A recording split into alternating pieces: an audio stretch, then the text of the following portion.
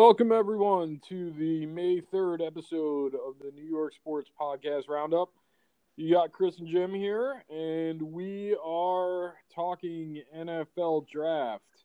To start, we are going to talk a little bit about Giants and the Jets. Before we do that, though, we want to give a shout-out and a welcome to all of our new listeners and new subscribers. We really appreciate you guys. Thanks for tuning in and listening to us. Also, a little later in the podcast, we're going to talk about whatever the hell is going on with the Mets trying to sell the team and why that seems to be stuck in the mud, and whether or not we're going to have an NBA season. But as I said, we're going to kick it off with the NFL draft, and we're going to start with the logistics sides of things. I really was worried about the draft because I was thinking that all these guys virtually and general managers virtually was ripe for opportunity for fuck ups. But I have to say, I thought it went pretty well. Were you surprised at how well it went, Jim? I guess it depends on how you look at it well, right? So I know there was a lot of talk and a lot of frustration and I guess disappointment. I don't know what word you would use there, but around the whole, well, this guy's uncle died and this guy's father has cancer and this guy's mother left, and it was a little too much. I mean, I think they're trying to humanize all these players. They're trying to bring the NFL draft down to the level of what's going on in today's society, which, whether or not you agree with that, I mean, at the end of the day, people look to sports to kind of get away from that, not to embrace it. But I thought, as far as technology was concerned, yes, you're right. I thought they did a nice mix of the studio slash, people at their houses. I thought it was pretty cool to get a glimpse of some of the general managers in their homes. I thought Belichick was funny. Sometimes you don't see his human side, so I like that. I liked a lot of the interviews they did, a lot of the back and forth. I thought setting the players up in like Airbnbs. I mean, you could tell, right? Like half the players, these guys come from poor families, so to set them up in like, nicer houses and stage that was good. It kind of brought everybody to the same light. So I thought all in all, they did that really well. The execution went pretty well. Again, I thought the only sour spot on the whole thing was the fact that they had to really pull on the heartstrings of the audience, which I didn't think was needed. I thought people would tune in. I thought people would have tuned in more for just the breakdown of football. I thought people really missed sports breakdown. I thought they've kind of missed an opportunity there to do more of that. Yeah, I think that I totally agree with that. I thought that I hate the human interest stories anyway, right? I'm watching the draft. I just want to see the picks. I want to see the football analysis. Like, I feel great for the kid that his dad overcame cancer, but honestly, that's not why I'm there. I'm not there for the human interest stories, so that was overdone. But when I say I was happy with how it went logistically, I'm talking about all the picks seemed to get in without any problem. They never had to slow it down or take a break to walk anything back. Goodell didn't announce the wrong thing from any of the, for any of the picks and have to be like, oh, actually, it was this other guy who they meant to draft. There weren't as many trades, I didn't think, but the trades that happened, got done. They got called into the league office. There didn't seem to be, much in the way of controversy. I know Bill O'Brien and the Texans felt like they had a trade done that didn't get done, but that wasn't as a result of the technology. That can happen in any year. So just in terms of logistics of getting the pick submitted, getting the trade submitted, getting the guys drafted, I thought went a lot more smoothly than I expected. Yeah, and I agree. I think you caught probably Goodell a couple of times on a hot mic. Again, it's live TV. It's going to happen. I thought, yeah, you're right. I mean, the picks getting in on time was very, very impressive, especially when you heard so many stories coming out like a day or two before of all of these stress tests were going poorly. They couldn't figure out. They had to bring IT guys in. I don't know if the NFL just dispatched 100 IT guys to everybody's house. It seemed like there was some random people. I know there was a story about I think Gettleman, right, where there was an IT person in his house that was there just to make sure everything went well. So I don't know if that came from the. I'm assuming that came from each organization and not, the NFL New York office. But I thought it went really well, and I thought, again, and we're talking about phones, right? So I I don't think they're going to screw up a GM calling a coach, calling scouts. That probably won't be screwed up in any draft. But as far as the internet, I mean, you have to trust. Who knows? You could have any internet provider out there.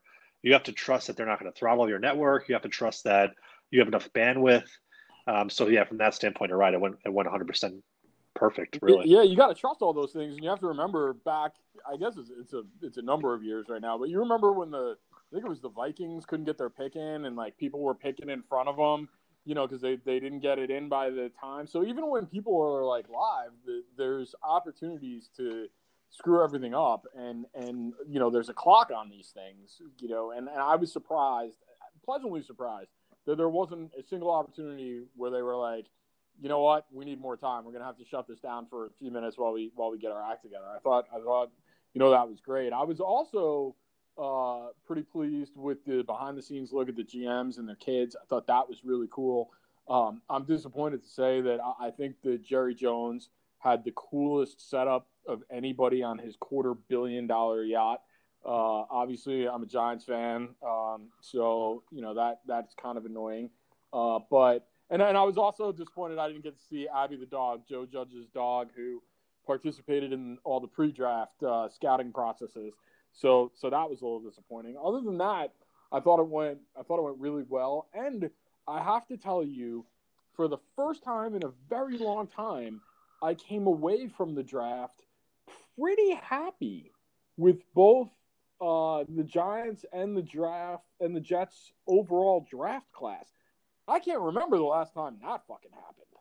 So Yeah, I'm pretty happy about that.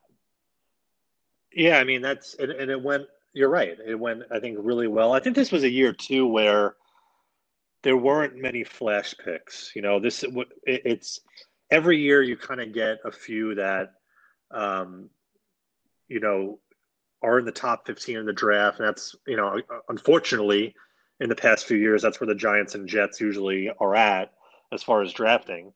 And you usually have a couple of guys sitting there that are, well, they have some question marks, but man, they can. I mean, look at these guys. And there weren't really that many of those in the top 15 and really throughout the draft. And I agree. I think both teams did an extraordinary job. Kind of going back to what you were saying, too, about, I thought each GM / coach with their immediate family was kind of set up a little bit too much. That would be my only criticism besides I really think the whole theme of the draft was about family, was about kind of not depress people, but bring everybody down to sort of like well, look, guys, we're doing this because we want to get the football season this year. I want to get it done, but we understand where everybody's coming from. And look, these guys deal with stuff too. And there was a lot of that. I mean, yeah, it's kind of telling when you look. That stuff is all bullshit. I mean, we're heartless guys, but we didn't want to see that. No, and you look at the Cardinals coach, forgetting his name now, but yeah, he's sitting in his $1 million mansion. I mean, that's what I want to see, right? I want to see. Yeah. Like, come on, like even McVay is sitting there too, and like I was just waiting for a stripper to come out, or like just like a few girls just walk out, like because I thought he would have made fun of the whole thing because it seemed like that was happening. It seemed like the kids were sitting there almost under duress. And they were like, "Can we go now? Like, what? Like, has the pick been made?" So I think that kind of stuff is all right. Let's get the hell up. Let's get that over with. Yeah, I can't. It would have been great to see a stripper come walking out of a bedroom, like blowing a little coke off her nose, dusting it off. Get that going on in the background of the draft. I thought it would have happened. I mean, the guy's quarantined. You would assume that maybe something's going on back there, but who knows? All right, let's talk about the picks, and we'll just bounce back and forth. We'll do the first rounders and then the second rounders and we'll go down the line a little bit. Obviously, we're not going to have time, and I don't want to go through all 7 rounds. Most of the guys at the back end of the draft are just going to be, special teams, potential players anyway, depth signings. But start with the Giants' first rounder, Andrew Thomas. So before the draft, I told you that that I had Jedrick Wills as the top offensive lineman in the draft, top offensive tackle in the draft. That remained true in the lead up to the draft. And then I had Thomas and Becton kind of in that next rung, and then I had Wirfs fourth. So that was how I had them ordered. The Giants went with Thomas. The Jets went with Becton. I like the Thomas pick. I was not disappointed that they didn't come away or they didn't pick Jedrick Wills. As I thought about it, the good thing about Thomas is he's got experience at left tackle, which Wills doesn't have. So that's the first thing in my mind is if you're drafting a guy at 4 overall, he's got to be a franchise left tackle if he's a tackle. So the fact that Jedrick Wills' experience was really on the right side, I think is what pushed it over the edge to Thomas. And then secondly, Brian Burns is the running back coach of the Giants. He just came from Alabama, so he had a lot of experience with Jedrick. And if he was really pounding the table for him, you got to think that Gettleman and Judge would have paid pretty good attention to that. So the fact that either didn't happen or they just felt comfortable with Thomas on the left side, I totally get it. I totally understand it. And for the first time in a long time, I was kind of not disappointed that, who I thought was the top player at the position wasn't their top pick. How did you feel about those 4 offensive tackles? And how did you feel about the Jets coming away with Mr. Crack Dealer, failed drug test, Mekhi Becton? So, yeah, I think we were all both on the same page with our pre-draft analysis. I think ultimately the Giants will be judged by picking the first offensive lineman. There's something, you really can't do anything about that. I think what Gettleman did this draft should make you pretty comfortable that Andrew Thomas should be a good player. Hopefully will be your franchise left tackle for the next 10 to 15 years. And I feel the same way about Mekhi Becton. I think it's ultimately telling that Joe Douglas probably evaluated Jedrick Wills and Mekhi Becton the same, being that when the Cardinals were on the clock, the Jets did have an accepted trade with the Jaguars. I guess waiting until the Cardinals made the pick, when they went with Isaiah Simmons, obviously the Jets pulled back because they knew the Jaguars were going to go with a cornerback at that point. So I think Douglas was very comfortable with either going with Wills and Becton. I feel like – I saw some of Joe Thomas, the former Cleveland Browns tackle, some of his analysis. He had Becton as 1A, Wills as 1B, and Andrew Thomas as 1C. I feel like that's probably the best way you can look at it. They're all probably on the same rung, I would assume, as far as offensive tackles. I didn't know that Tristan Wirfs was being rated as a guard by a lot of scouts. I knew that he was probably 3rd or 4th on that list, but I guess his short arms and the fact that he's not that comfortable playing tackle with some of his interviews that came out after the draft, that pushed him down the list. But again, he's going to Tampa, who is trying to build a pretty good offensive line as it is. But yeah, I think that both teams came out of it pretty well. I think you definitely, if you're an offensive line hungry team, if you're starving for linemen, getting one of the 4 wasn't going to kill you, in my opinion. Yeah. Now again, 5 years from now we'll reevaluate, but they're all pretty close. They're all close. So if anybody comes out of this like the next, Tony Baselli, well, that nobody knew that, right? So you have to look at it as face value, and all 4 tackles very close, and all 4 tackles were taken in the first 13 picks. It just became personal preference. It became personal preference for the Giants. Obviously when the Jets went to pick, there were people off the board, so they had less of a personal preference. But I still think they were probably very happy just to get one of the top 3 guys. I agree that I think as the process wore on, I sort of was the least comfortable with Tristan Wirfs because I do think he might project as a guard a little, definitely more than the other 3. Are you at all worried about this Becton failed drug test? Are you worried that he's going to be selling state secrets for smack or for playbook notes or anything like that? No, I am worried that he has an addictive personality. It's coming out that on Instagram, I guess his girlfriend basically said he's battling addiction. We don't know what that means. Obviously, he failed a drug test. We do know his family has an issue with food addiction, which we obviously don't want out of our offensive linemen. So I get nervous about the addiction stuff. Now, not knowing what the drug test was, I have faith in our general manager that he vetted all of that before he picked this person. And look, and again, I know, look, all right, yeah, we're the Jets, but um, this is you have to have faith in the first year GM, right? I mean, he's trying to build a new culture. Well, as we go through this draft, you're going to notice a trend as Jets fans listen to this podcast, even Giants fans.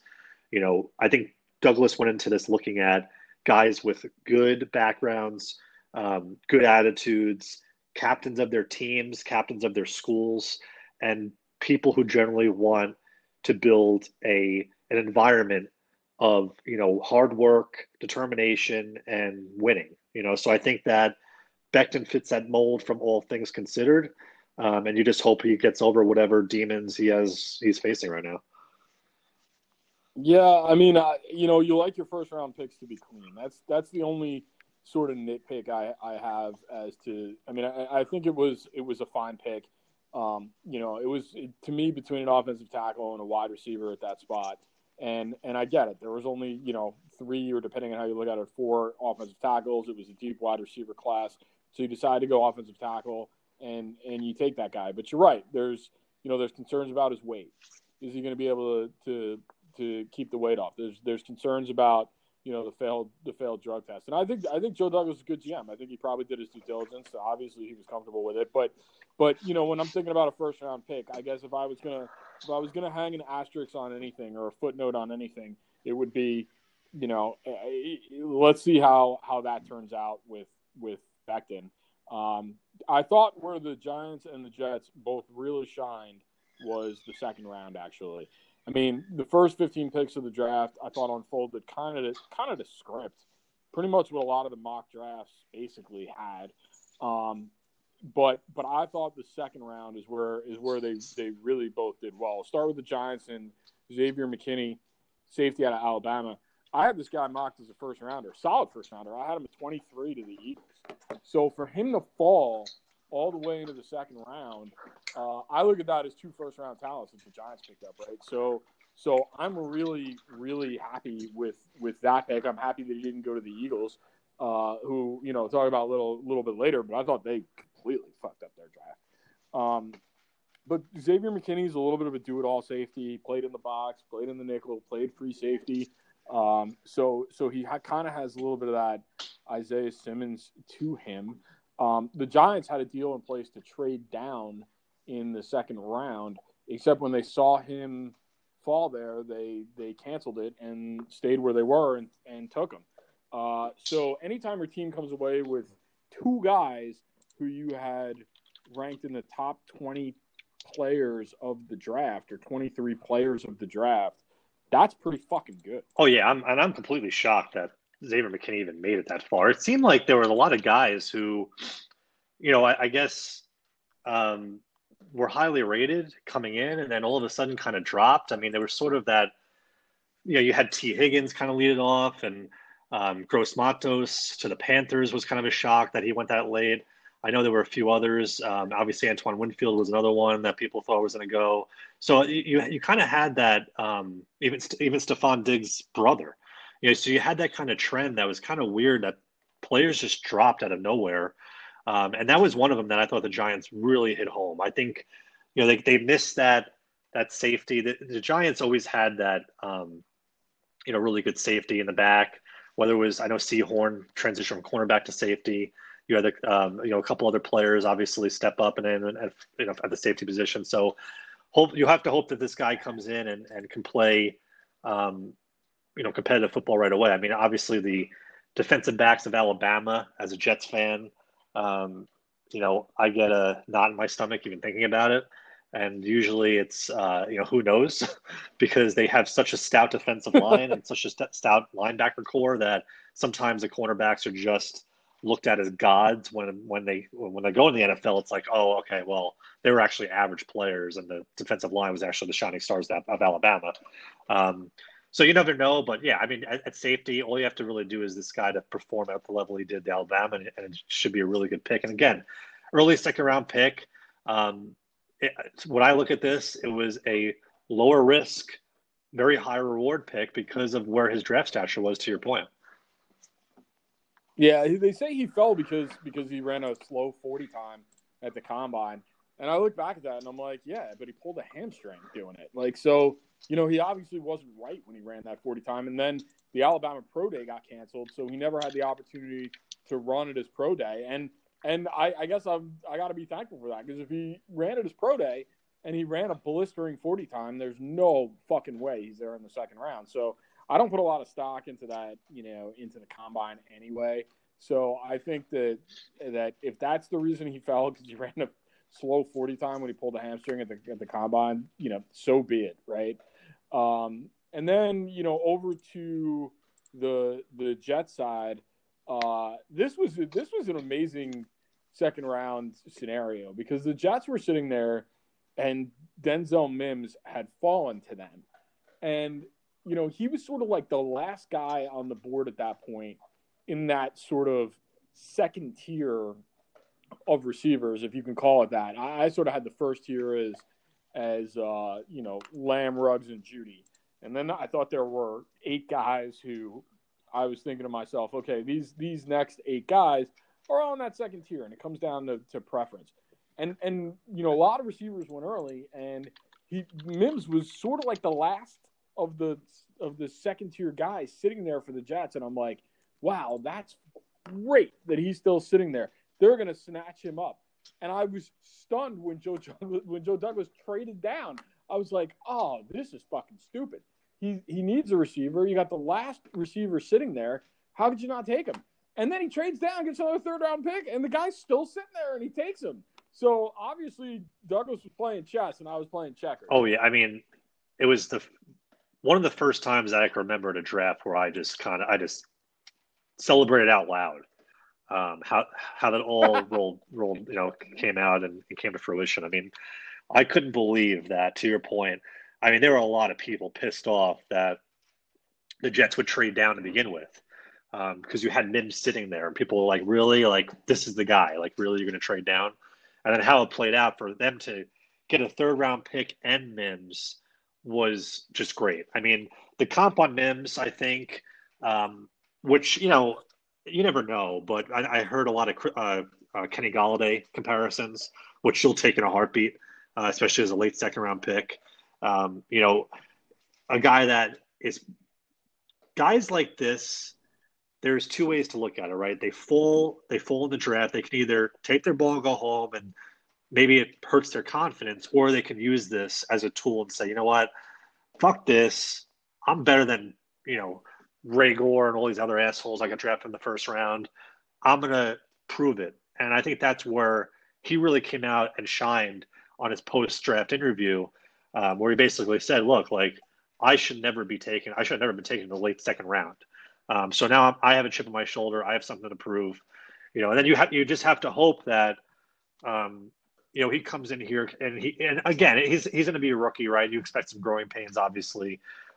You also expect growing pains for the fact that he'll probably see a lot of number 1 corner coverage, which, it's not ideal, especially with the roster we have, but it's going to be expected unless he just completely flames out in training camp, which you don't expect.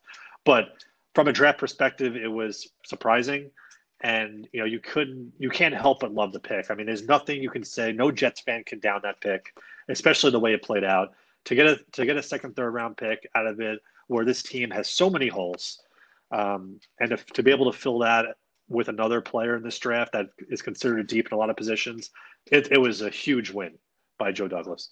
So it was a huge win to pick up another pick. So let me say about Denzel Mims. I think. And I'm not a Jets fan. I think he's going to be a really good player. So let me throw just a couple of basic stats at you, right? 6'3", 4'3", 40, okay? The knock on him, and the reason that he fell apparently into the low second round, is that his route running is not as polished, supposedly, as some of the other guys in the draft. And to me, that's like eminently correctable. That's the most correctable thing. Like if a guy is 5'10", you can't teach him to be 6'2". If a guy runs a 4.6, you can't teach him to run a 4.3. If a guy is 6'3", running a 4.38 and has production in college, and the knock on him is like, well, his route running could be a little bit crisper. Like, okay, so get him with the wide receivers coach and get him to work on his route running a little bit. Like that to me seems like not a reason that a guy with those stats and that kind of production at a school like Baylor drops to 59. I mean, I just thought both the Giants and the Jets just shined in that second round. So I was pretty pleased with how that turned out. Now, the third and the fourth rounds are kind of, I think, for both teams where you start to have some question marks. For the Giants, our third round pick, Matt Peart, another offensive tackle. So if there's any knock on the Giants in this draft, it's they didn't do anything to upgrade the pass rush, and they didn't do anything at the center position. But I sort of get why they went offensive tackle, because they don't have a right tackle right now, and Nate Solder is obviously a deteriorating player with 1 year left. He won't be here after this year. And so you need two tackles, and so you go get two tackles, and I'm totally fine with that. Peart, though, I really like him, but there is a split opinion, and we should acknowledge it, about him in the scouting community and in the NFL executive community. Everybody loves his measurables. Everybody loves his height, his arms, the way he moves, how fluid he is. But he absolutely lacks the strength to be an NFL player right now. He got started in football a little late in his life, and so he doesn't have the play strength that you would want in an offensive lineman, that you need an offensive lineman in the NFL. And to me, and I want to get your thoughts on this, to me, that's like Mims's, route running. Like, he's going to sit on the bench for a year. My thinking is an offensive tackle can get stronger, right? You get him in the weight room. Sometimes you can't fix technique, Eric Flowers, but strength you really should be able to fix. Do you agree with that? Oh yeah, 100%. And especially at his size, he only weighs like 310, right? So like he could easily put on another 40 pounds, 30 pounds of muscle and be okay. I don't think there's any issue with, putting on more weight and more strength on him. I think, when I saw that pick, the first thing that I thought of was Jason Pierre-Paul, because he seems like a kid that obviously didn't begin playing football in his career, kind of came in late, shined when he played in the short span that he played. Again, getting the all ACC selection. So I thought it was very similar to that. Now, whether or not it's going to pan out that way is a different story. But, I think this is a project, and I think there's going to be, to your point, a parallel to our discussion, I think, with the Jets and Giants when it comes to projects and developing players as we go through these rounds, because it seems like a lot of the players that the Jets and Giants took are raw and will require a couple of years to see if they, what they become. Whereas when you look at other draft picks in the third, fourth round, a lot of guys are just, they have amazing speed, so they'll grow into it. I mean, like, to your point, yeah, you can't teach speed, but if they don't have anything else, I don't think they're going to be anything special. But yeah, the thing is though that Peart, he doesn't strike me as much of a developmental pick because he's polished. Like his technique is good. He's really fluid. His hips are good. He's got all the measurables. He sort of like needs to develop one thing, which is strength. So to me, he doesn't really seem like as much of a project as a guy who, let's say their feet aren't good, or let's say they have technique problems like Eric Flowers did, that you might never get fixed. The guy is 6'7". He's 316 pounds. He's like kind of skinny for 6'7", right? Like he can put on weight to your point. Yeah, So it's true. I I don't guess know. I guess for me, there's looking at putting on strength, but also looking at working in that body too, right? Getting used to the strength, getting used to the NFL with the play, with 350-pound guys tossing their bodies at you. So I feel like you can put on strength, and who knows, he could even put on 30 pounds of muscle in 1 year. I'd be surprised, but he could. But then also now getting used to that extra weight, getting used to that body mass. And that was the concern, if you remember, with some of the wide receivers we discussed, right? Like Judy and guys like that who are a little bit skinnier, probably had to put on weight. So how does that affect the rest of their body? Sometimes it Right. adds that lower some extra pressure on a lower body, and you just get concerned of what that means for the player. Yeah, that's true. And we should, yeah, that is a good point. And we should note about Parrott that he already put on 40 pounds um, in college between his freshman and sophomore year to get up to play strength at UConn.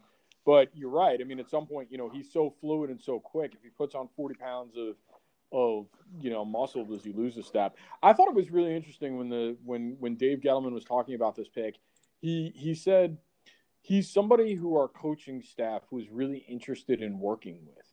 And to me, that was sort of like a little bit of coded language for we don't feel like the coaches at UConn got everything out of him that they could have gotten out of him. And we think there's room for him to be coached up. Like, I've never heard anybody coming out of Alabama in a Nick Saban program. People are like, oh, yeah, we're excited to get our coaches with this guy.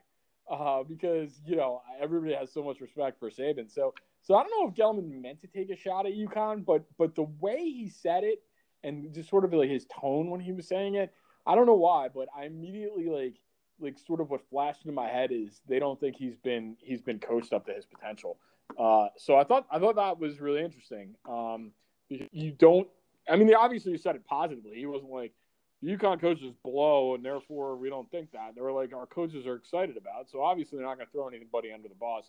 But I wonder if there's some thought of, we got to get this guy with some NFL coaches and work him out a little bit.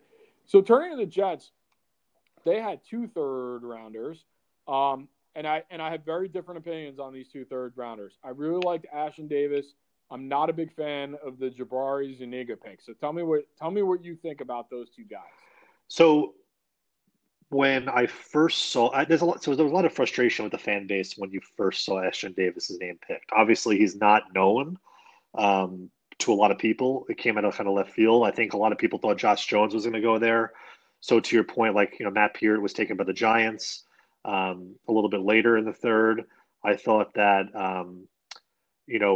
Josh Jones from Houston would have went to the Jets there. I was surprised when they didn't take him. I think there was also discussion from Jets fans that why aren't we not trading up to take Christian Fulton, the cornerback out of LSU, after we took Mims? That being that we just got a third rounder, can we just trade a fourth rounder to now get Fulton and move up back into the second? So there were a lot of back and forths, I think, with Jets fans. So the more I think about Ashtyn Davis, the more I like it, right? So he's not Jamal Adams' replacement. He does not play Jamal Adams' position. He can be used as an X safety, which means that if Jets fans are familiar with the name Montez Miles, he'll be taking over his position. He'll also be supplementing Marcus May in a few different packages. He could also play corner. This guy is an athlete. That's what he is. He is an athlete. He will alleviate Jamal Adams to play closer to the line so he can do more blitzes, which is great for our pass rush that was non-existent last year. He can help Jamal Adams when Jamal Adams plays on the tight end. Ashtyn Davis can drop back and play the deep routes. So I really like this pick. I thought, looking at Mel Kiper, and again, I don't put a lot of stock in Mel Kiper's stats, but he had this kid listed as the number 3 overall safety, which I was surprised by when I looked at it. From all the conversation I'm hearing, if there were pro days, to your point, Ashtyn Davis would have flew up the ladder. He might have been an early second rounder, right where the Giants took their pick with Xavier McKinney. So I think it was when you talk about steals of the draft, I feel like this has to be in the conversation. We'll see how he pans out, but this kid another point when you met with Matt Peart, right? He did not play high school ball that much. He played college ball because he wanted to go to California for running. He's a 110-meter hurdle runner. He probably could have made the Olympics as a hurdle runner if he really wanted to. He's that fast. And then when they put him on the football field, he just tried out. They put him on, and all of a sudden he was making impact plays from day one. The guy flies all over the field. If you saw his hits, he reminds me of John Lynch with his hits. I mean, the guy is like a bowling ball. So I am really excited to see this guy in the football field this coming year. Hopefully he'll pan out. But I agree. The Jabari Zuniga pick was a little puzzling. I think, again, when we look at some of the players, Joe Douglas had something in mind here with this draft, that he wanted to take guys that showed flashes of brilliance and then could put that, kind of package it into a bubble or whatever you want to call it, give it to Greg Williams and say, all right, here's your guy. This guy is an explosive player when he wants to be. Make this an everyday occurrence. So it's one of those guys where I think the potential was too much to pass for Douglas, probably. I'll put it that way. But again, when you're a Jets fan, right, you see a guy like Lloyd Cushenberry still there on the board, right? You see a few different wide receivers that maybe we could have taken and saw, like Brian Edwards or Lynn Bowden, who were highly coveted. And maybe, let's take a shot. We don't have a ton of wide receiver depth, so let's take a shot. There's Darrington Evans from Appalachian State, who we're familiar with. They're in the same, they're pretty close to us. And that guy was a really good player for a small school, and a guy that carried Appalachian State to a bowl, a winning record, and almost, a top tier bowl. So there are plenty of guys on the board that the Jets could have looked at. So yes, I am surprised by this pick. This seems like it's going to be sort of a rotational project. When you look at the defensive line depth, there had to be something that needed to be done.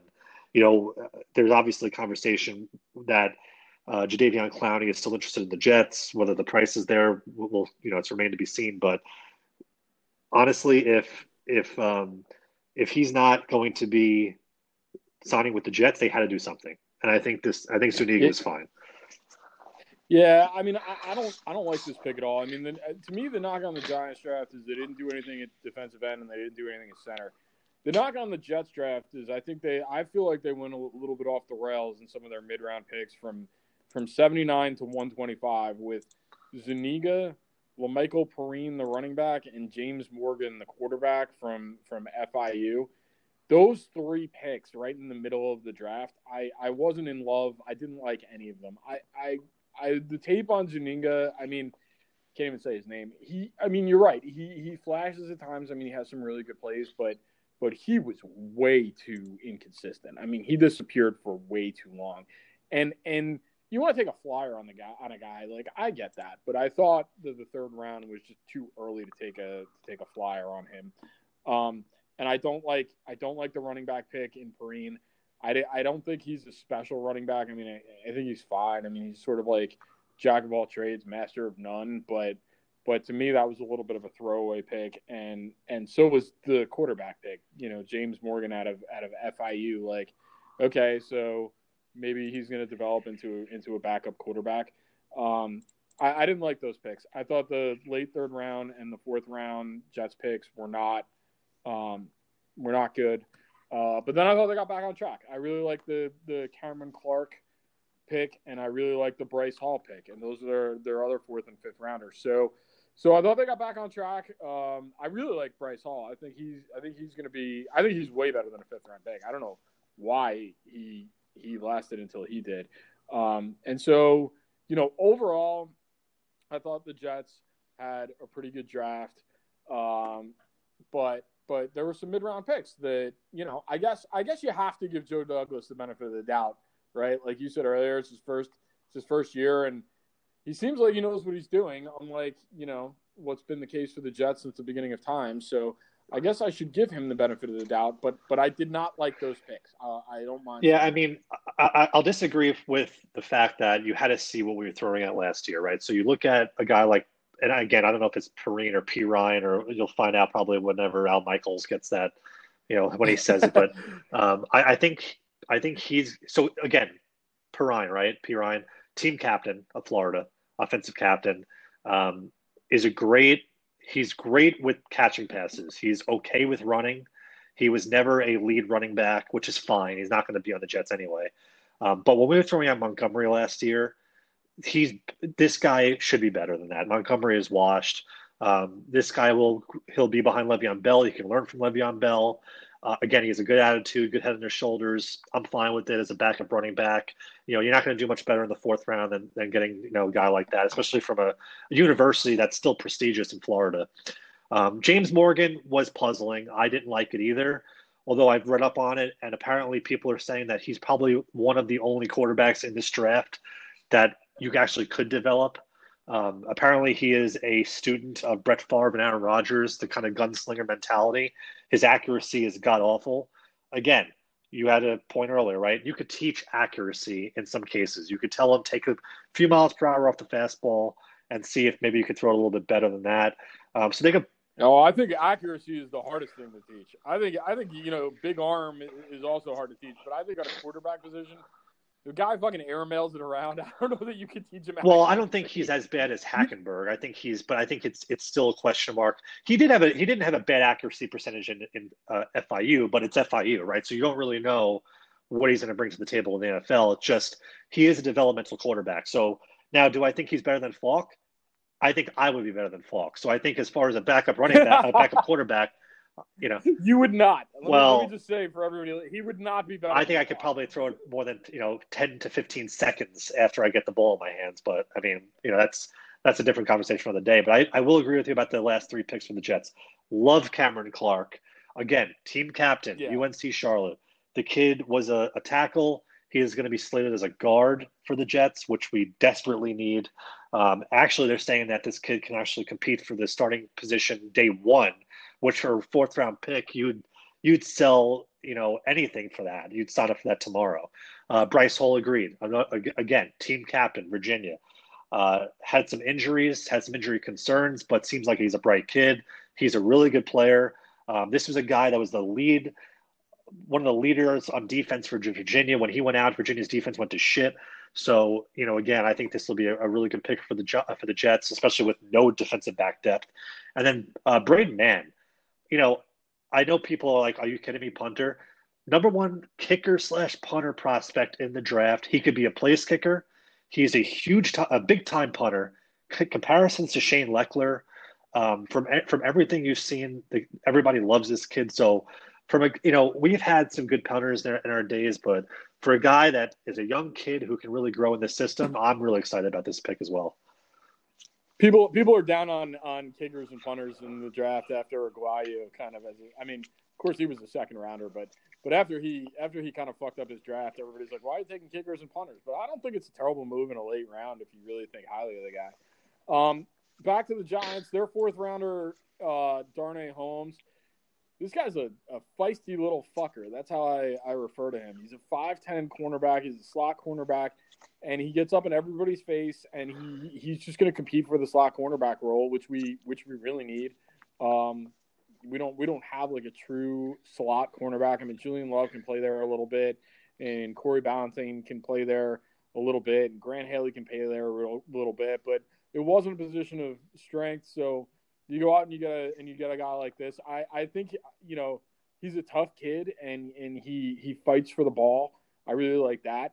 And that kind of tracks their fifth round pick in Shane Lemieux. He's a guard who's going to cross train at center a little bit. I don't think he's ever going to be a center. I really think he's a guard, but he's another feisty, tough minded guy who started 62 games over 4 years. I think he missed like one snap in his entire collegiate career because his shoe came off, right? So he's durable to say the least, and he's a tough kid. So those picks, I don't mind. I thought the Holmes pick, I think he's going to come in and compete for a starting job as the slot cornerback in the first year. I think a slot cornerback, nickel cornerback, I think of that as a starting job in today's NFL because everybody's throwing the fucking ball all over the place. So to me, he has a great opportunity to come in and start from day one. So overall, like we started this conversation with, I really like both the Giants and the Jets drafts overall. I think that's the first time in a long time we can say that. So I'm very pleased to be able to say that. Before we move off the draft, I want to talk about some of the bigger stories, non-Giants and Jets related, that came out of the draft. And the biggest story to my mind is the Green Bay Packers and their first round pick, where they decide to go with Julian Love, the quarterback. Now, think about this for a second. The Green Bay Packers were one game away from potentially going to the Super Bowl last year. And they've got a glaring need on their roster for weapons for Aaron Rodgers, particularly at the wide receiver position. And they've got a first-round pick in a draft class that everybody agrees is deep in wide receivers, and there's some good wide receivers in this draft. There's no question about that. Everybody agrees. You're sure as you can be. And they go out and they draft Aaron Rodgers as a replacement.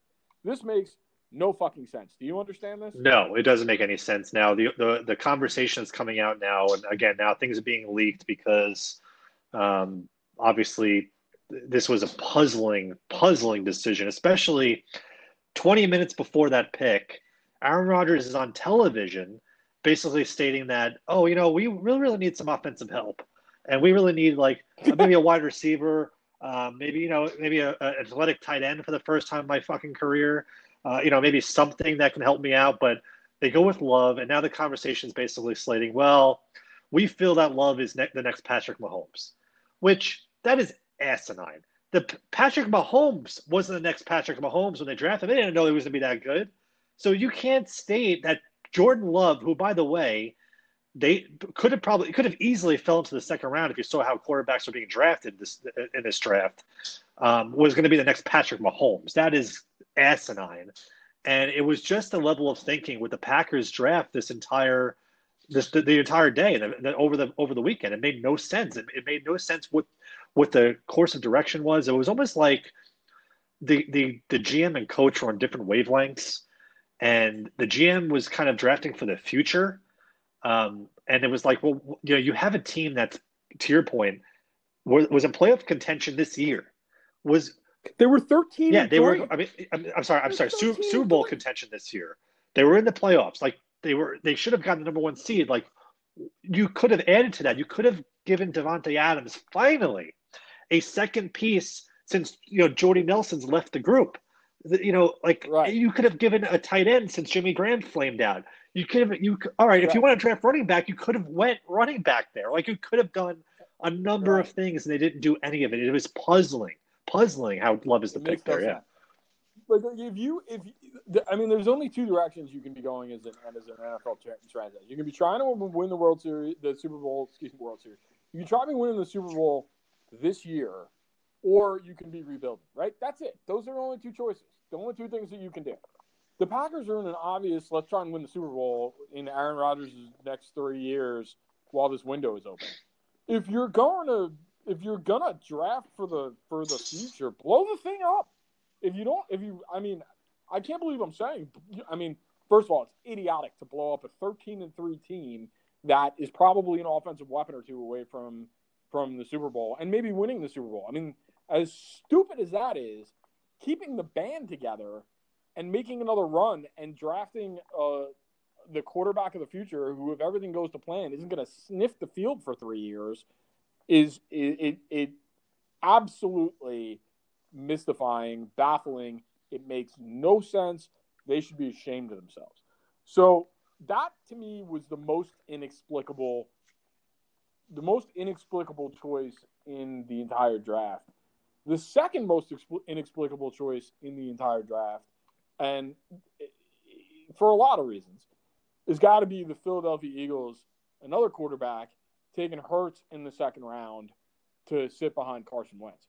Now, the Packers pick is idiotic, but at least, Aaron Rodgers is 36. Carson Wentz is a young quarterback. I know he's had some injury trouble, but he's, in his fifth year, right? There's another team that could certainly be competing for the division title.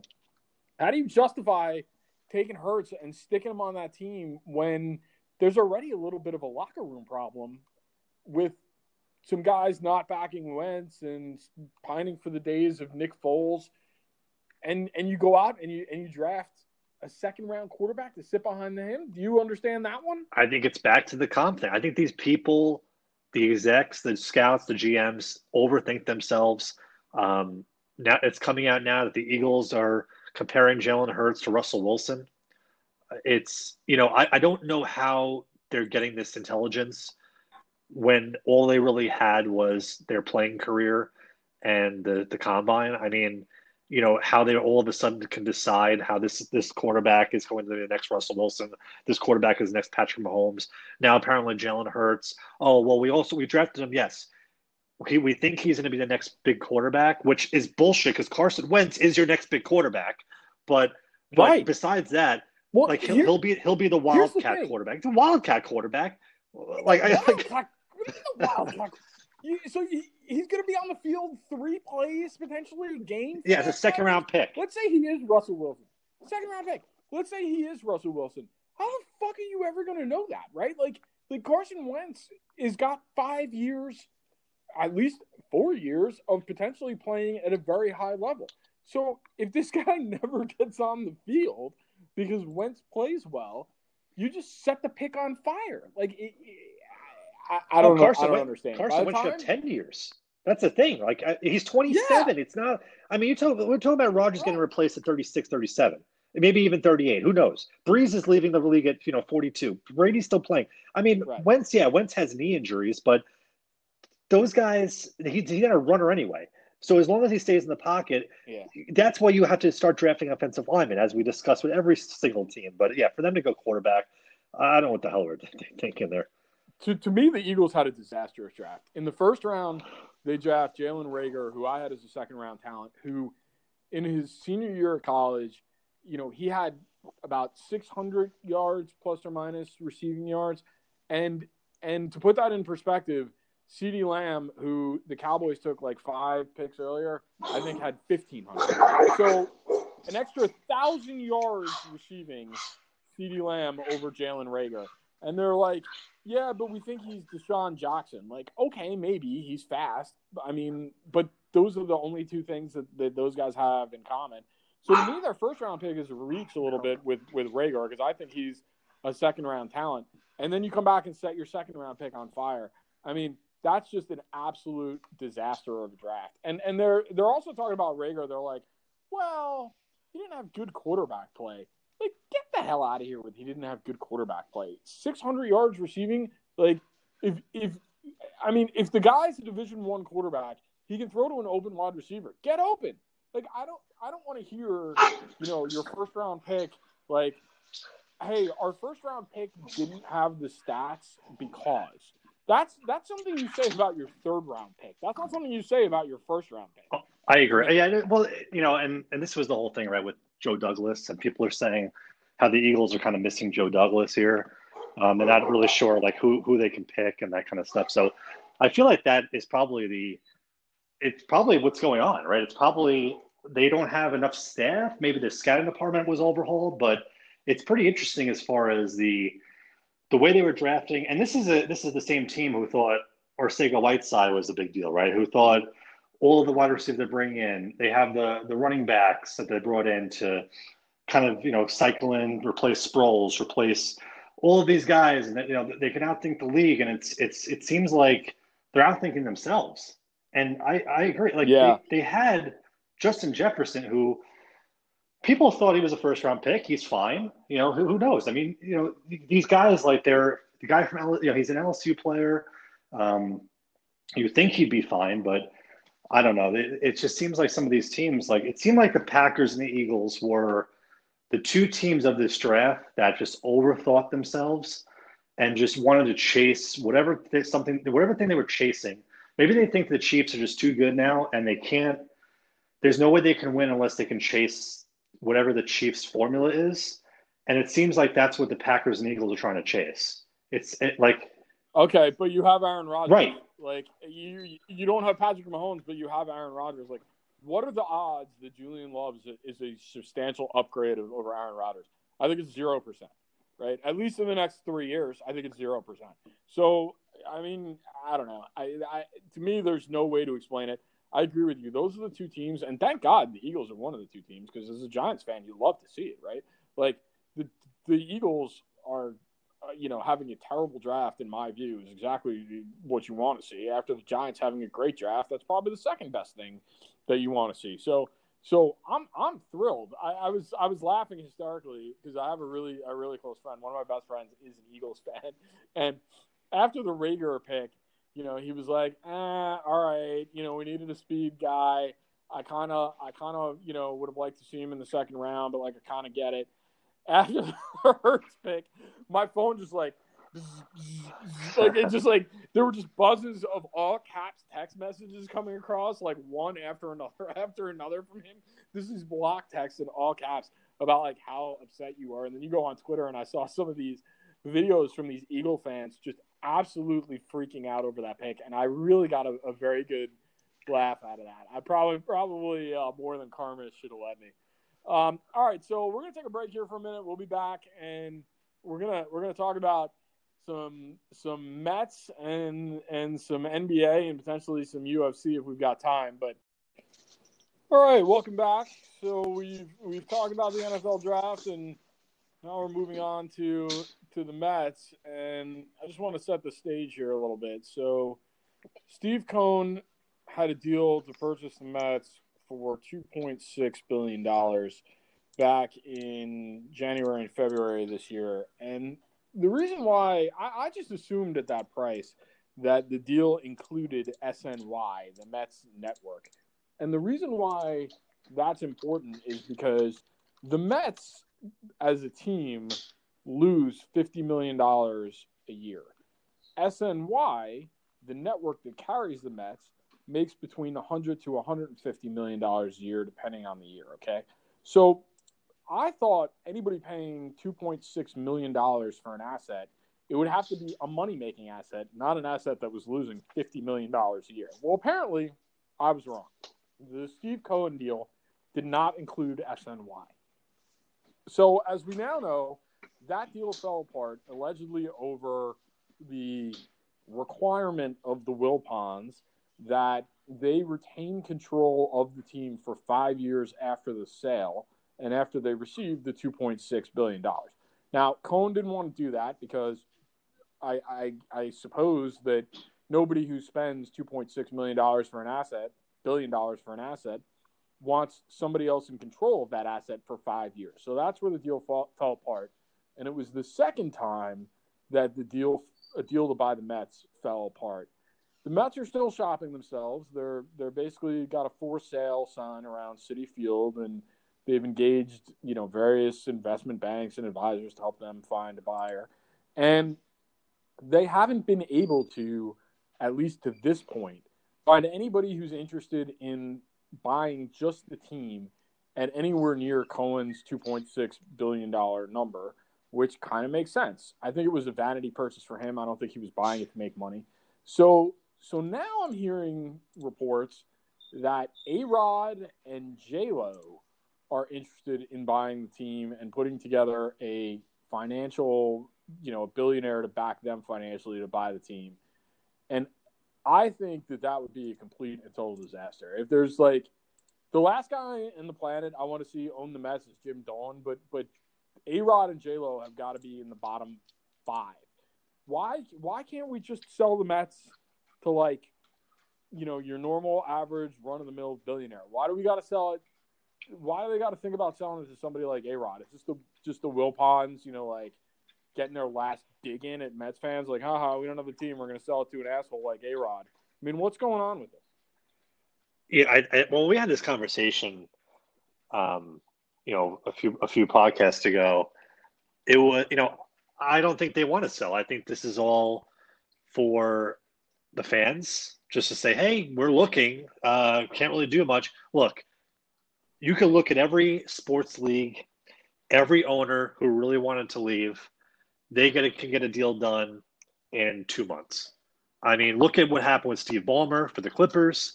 Look at what happened for Mark Cuban. Look what happened for the Buffalo Bills and the Buffalo Sabres. The guy, they didn't want the team anymore. They found a bidder in like a month and a half. It was between Donald Trump and I forgot the family who actually runs it now, but they had bidders left and right. So I don't think the Mets actually want to sell the team. I think it's all, um, you know, grandstanding. I think it's basically, you know what, we understand the frustration of the fans. We will look to move on to see maybe if there's a better group out there. There's never going to be a better group out there because at the end of the day, the Wilpons want to hold on to the team. I think. Anyway, I agree with you. Celebrities should not be getting involved in sports. And again, okay, well, should oil barons? It's a little bit different because a lot of times what they'll do is things for their celebrity friends, and they'll turn the team into a circus. Um, I don't think it belongs. I think Mark Cuban is probably the most subtle of a celebrity you can get, and even he crosses the line too many times when he's arguing with referees and throwing tantrums on the sideline. You can amp it up times 100 if J Lo's out there doing concerts every time the seventh inning stretch is happening, or if A Rod's out there. Like it's not going to be good. And then on top of that, A Rod and J Lo have the audacity, and I say this as a person who doesn't really give a shit about the Wilpons, probably looks at them as like pieces of shit for what they did with the Madoffs and things like that. But for the audacity to offer $1 billion to buy the Mets, like what sports team nowadays are you buying for $1 billion? Let alone a top 4 sports team and a New York sports team. I don't care what the Mets have been spending in the past 10 to 20 years, whatever. That's irrelevant. This is still a New York metropolitan sports team. Any billionaire or any investor worth their salt can see the benefit of coming in here and saying, you know what, the Mets are generally spending $60 to $70 million in payroll. Well, we want to be the damn Dodgers now. We're going to fill this damn stadium. And guess what? Citi Field doesn't mean shit to me. I'll find another state. Like anybody can come in and do that, but for them to come in and say, well, we're going to just do $1 billion, the message to the fans is, oh, here we go again.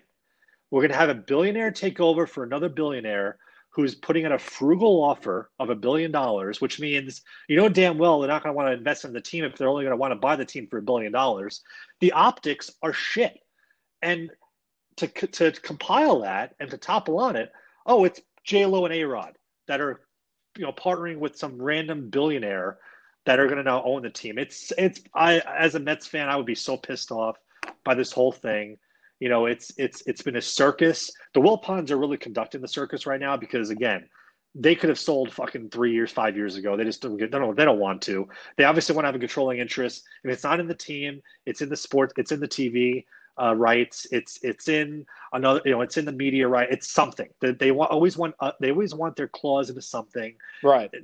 It's just never going to happen. And I, as a Mets fan, yeah, if I were you, I would be pissed at what you're hearing. I am pissed. I'm really pissed because I mean, one thing the Wilpons have in recent times upped the spending.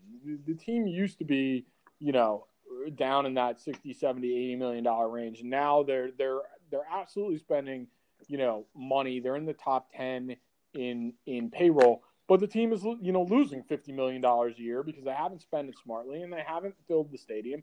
And that is what it is. And so you're right. It's sort of like, the Dolan thing. Like you could sell the Knicks, but he's still going to own MSG because he wants the venue.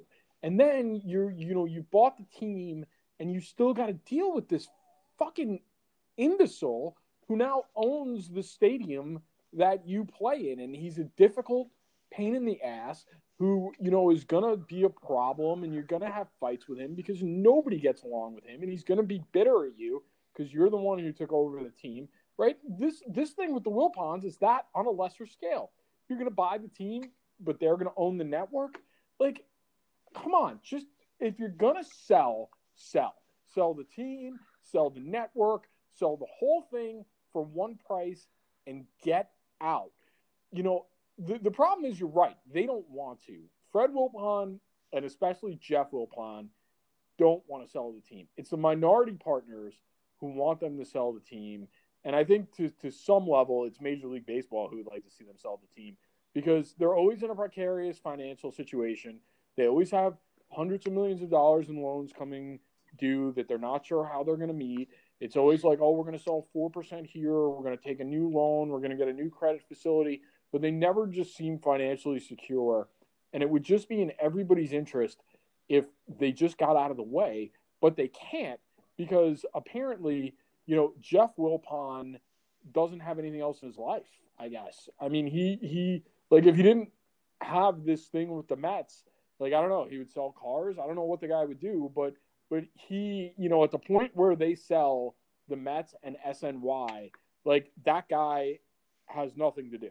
I mean, you think he would just be happy going to an island, find some chicks, who you can pay a whole bunch of money to bring them down there in bikinis and spend your days on a beach and just get the hell out of there and watch the games on TV. But, like, nobody's hiring that guy to do anything other than, like, run a car lot if the Mets get sold. So he doesn't want to sell the team. And it's just, between being a Mets fan and being a Knicks fan, the ownership, the shit that we go through with ownership, I'm sick of it. And it really pissed me off, in terms of what you said earlier. Like, at least, there was a chance the Mets were going to sell the team. And I'm like, okay, we're going to get some competent ownership going on here. And then it's A-Rod and J-Lo and their billion-dollar bid. And I'm like, it hasn't gone well with Jeter in Miami, right? Like, it just hasn't. And Jeter isn't nearly the piece of shit that A-Rod is. So it's like, what are we getting ourselves into with this? And I kind of compare, and not from the history perspective, obviously, but I kind of compare the Mets to the Cubs a lot with that whole, like, lovable personality, right? The underdogs, the scrappy team. It's something that's marketable. It's something that's why MLB is looking at this team and saying there's potential. Obviously, the Mets have been in the World Series in the past in this century. It's something that we can easily market, and they're in the New York metropolitan market. They are in actually New York. They are in Long Island, right? They're in Queens. They're in Long Island. So it's not like the whole, oh, well, they're in New Jersey. No, this is an actual New York team. Yeah. So it's and they got there's a so much stadium. They got exactly. New stadium. And a stadium that people like to go to. Yeah. And that's the other thing. Like, people, you have like the outfield they always have really good food there. They always have like the DJ stuff. They got things going on, a lot of stuff for kids. It's a family atmosphere. So if they have all of these things working, and the one thing that's not is the ownership, to your point. And it's just, I think the Mets are getting to a place where they actually are putting a good team together. Finally, they are building the blocks. They're putting pieces together. Whether or not you agree with all the pitching decisions, it is what it is. But it looks like on paper, at least they're building towards something. It's just they can't get away from this story. They can't get away from the story, and they're also a little bit snake bitten. They are putting something together. And honestly, I really like what Brodie Van Wagenen has done with this club. I think, they were a bullpen away from being a real team last year, right? Being in contention. Like, Edwin Diaz and Familia don't both blow up last year. That's a 95-win team. That could be pushing a 100-win team, right? Alonso's great. The stadium's great. They're trending in the right direction. And then you got the shit with ownership, and then Syndergaard goes down for the year. And now you've got COVID. Like, they just can't ever seem like, even when everything like starts tracking in the right direction, they can't ever seem to put it together. It just feels like it's a snake bit team.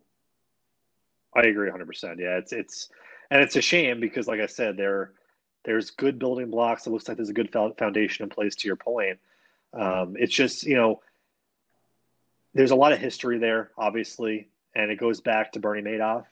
And I think the Wilpons was a piece of shit before that, but that really just highlighted all of the things that kind of crashed down on top of them.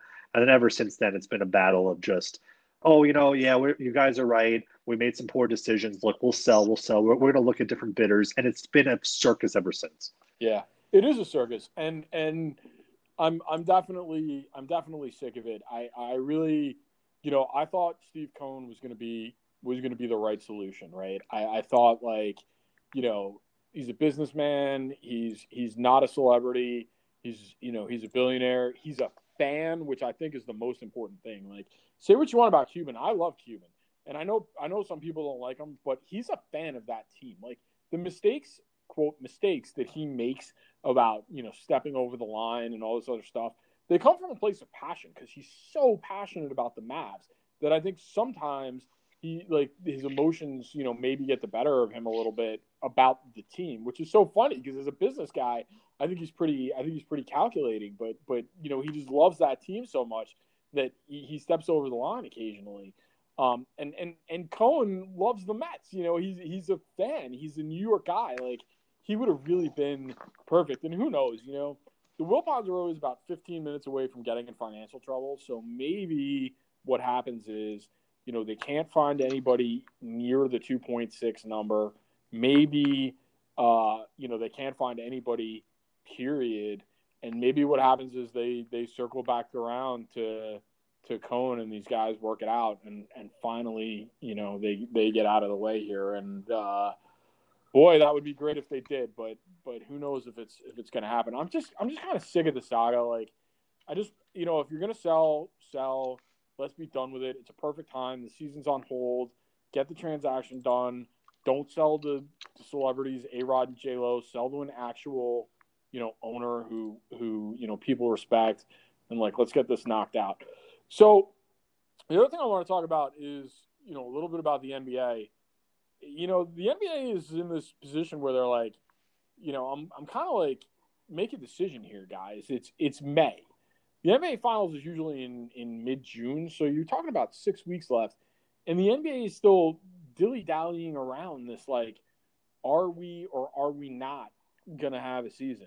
And it seems to change every day. The owners, some of the owners and GMs came out, about a week ago, and they were like, no, we think we should cancel the season because we're worried about the older coaches and staff, and even if we do it without fans. And then LeBron kind of pushed back on that a little bit, and he was like, nobody wants the season canceled. And so I feel like there's a lot going on behind the scenes that we're not hearing. What do you think? I mean, what should the NBA do at this point, Jim? Should they just call it? Should we just be done with it? Well, so there's two things to this. So I think they should call it. I think the reason there's some players fighting back and probably the commissioner fighting back is because, and again, I don't have all the details in front of me, but one of the things I heard a long time ago is that if they finish out the year or at least try to make an attempt to do a playoff run, they get a decent amount of money. And by that, I mean $1 billion plus that is for player sharing, which is why LeBron, because and look, I mean, I respect LeBron as a player, but let's get things straight. LeBron is the biggest snake that's out there today when it comes to money. You saw the stuff what happened with him in China. I think he used Kobe Bryant basically for his own self-worth and brand. I don't respect LeBron as a person, but you can respect him as a player, but that's besides the point. But that's why LeBron always chimes in with this shit, because it was, LeBron doesn't want to finish the regular year. He doesn't want to play in front of the fans. He doesn't think that's respectable. He's a guy that gets juiced up in front of fans. He needs to get, he needs that atmosphere. But then at the other side of his fucking mouth, he's like, well, maybe we should play because it might be good for the community. Oh, you're fucking full of shit. You heard that there's $1 billion plus on the table. That's why you want to play. Besides that point, I do think they should stop this year. Now, I was surprised, and the second part of this was the fact that they're looking at December to start the new NBA year of 2020, 2021. Because I'm like, all right, well, that's a little bit late, and I don't know what this mindset is. You have, and this is where it's confusing with COVID, right? You get all the shit that's going on with COVID. I'm not trying to argue. I'm not on here arguing what COVID is or whatever. But when you look at MLB and the shit that they're doing to try to get this league up in June, you have the Senators, basically pleading with them to put a plan together. They're batting on doors in Florida and Arizona and Yankee Stadium and trying to figure this thing out to put something together, which who knows if they could even do it. But it's going to be the same thing if the NBA did it. Now, don't give me the bullshit about, it's outdoors versus indoors. That doesn't fucking matter. Come on. You're talking about an empty stadium. If you test the guys, you test the guys. It shouldn't matter. So you have that. You have the UFC buying an island to put an event together. But you have the NBA who's like, well, If we can't get it done this year, then we might as well just wait till December. So that just means to me, like, you want to get it done this year for the money.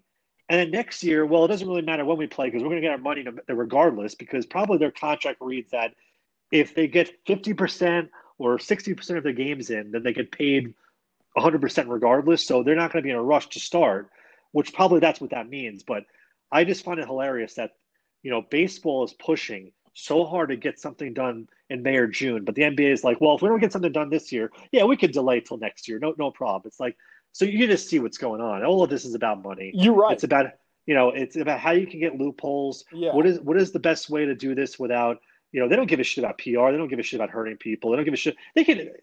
Greg Popovich could die in the court. They would play the next day. You saw what happened with Kobe Bryant. They don't give a shit about the players or coaches. Kobe Bryant fucking died in a plane crash. They had games going on that night. Yep. Like, they don't care. So I don't want to hear this woe is me shit. Right. It has to be about money, because if you're talking about delaying the start of next season, that's a tacit admission of like, yeah, we don't know that this is going to be under control by October, November when we're supposed to be playing the early part of the season. Okay. Well, if you don't know that stuff is going to be good to go by November and back to normal by November, such that you're already talking about delaying the season, then scrap the last 6 weeks of this season and just be like, so obviously in the next 4 to 6 weeks, we're not going to have everything up. You're right. It's got to be something about, like, there's just money on the table for the players, and so they're resistant to the idea of finally, like, giving up those dollars and calling it.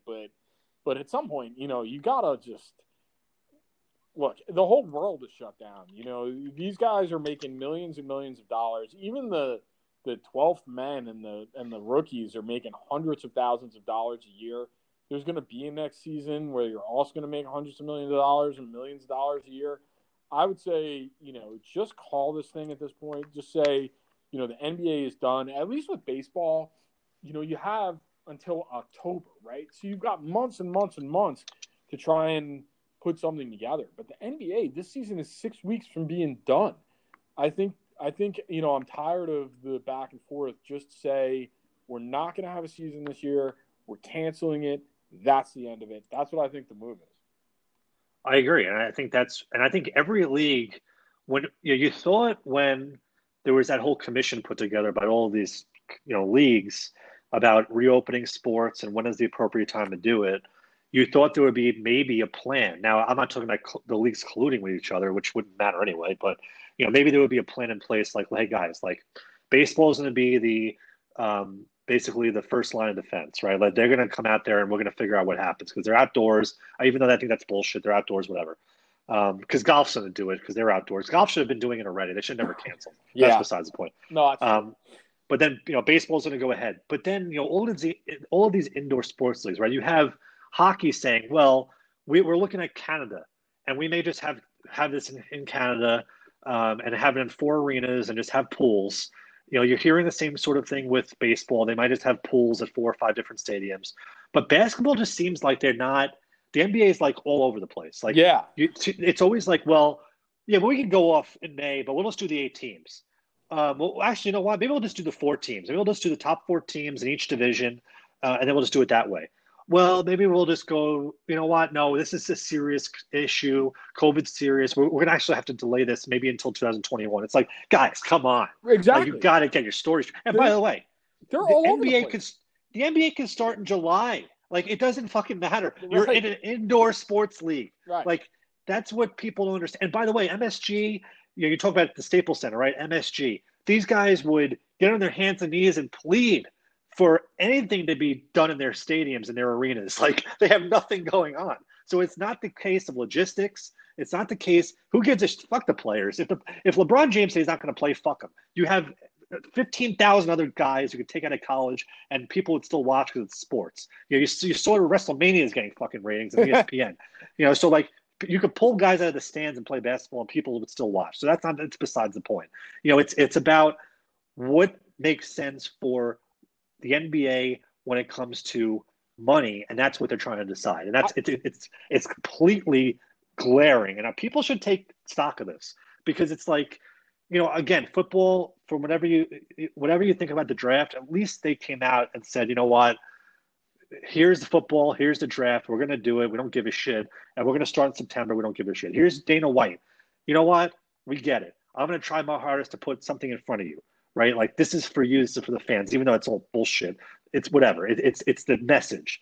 Basketball, there's no message. There's no. It's always the same thing. It's chasing the money. And I always thought, that the commissioner, what is Adam Silver? Adam I always Silver. thought he was a good. I always thought he was a good commissioner when he took over. But then, man, has he been really ruining his reputation as these fucking years have gone on? When it was the China issue, and then it was the Kobe Bryant stuff, and now it's the coronavirus shit.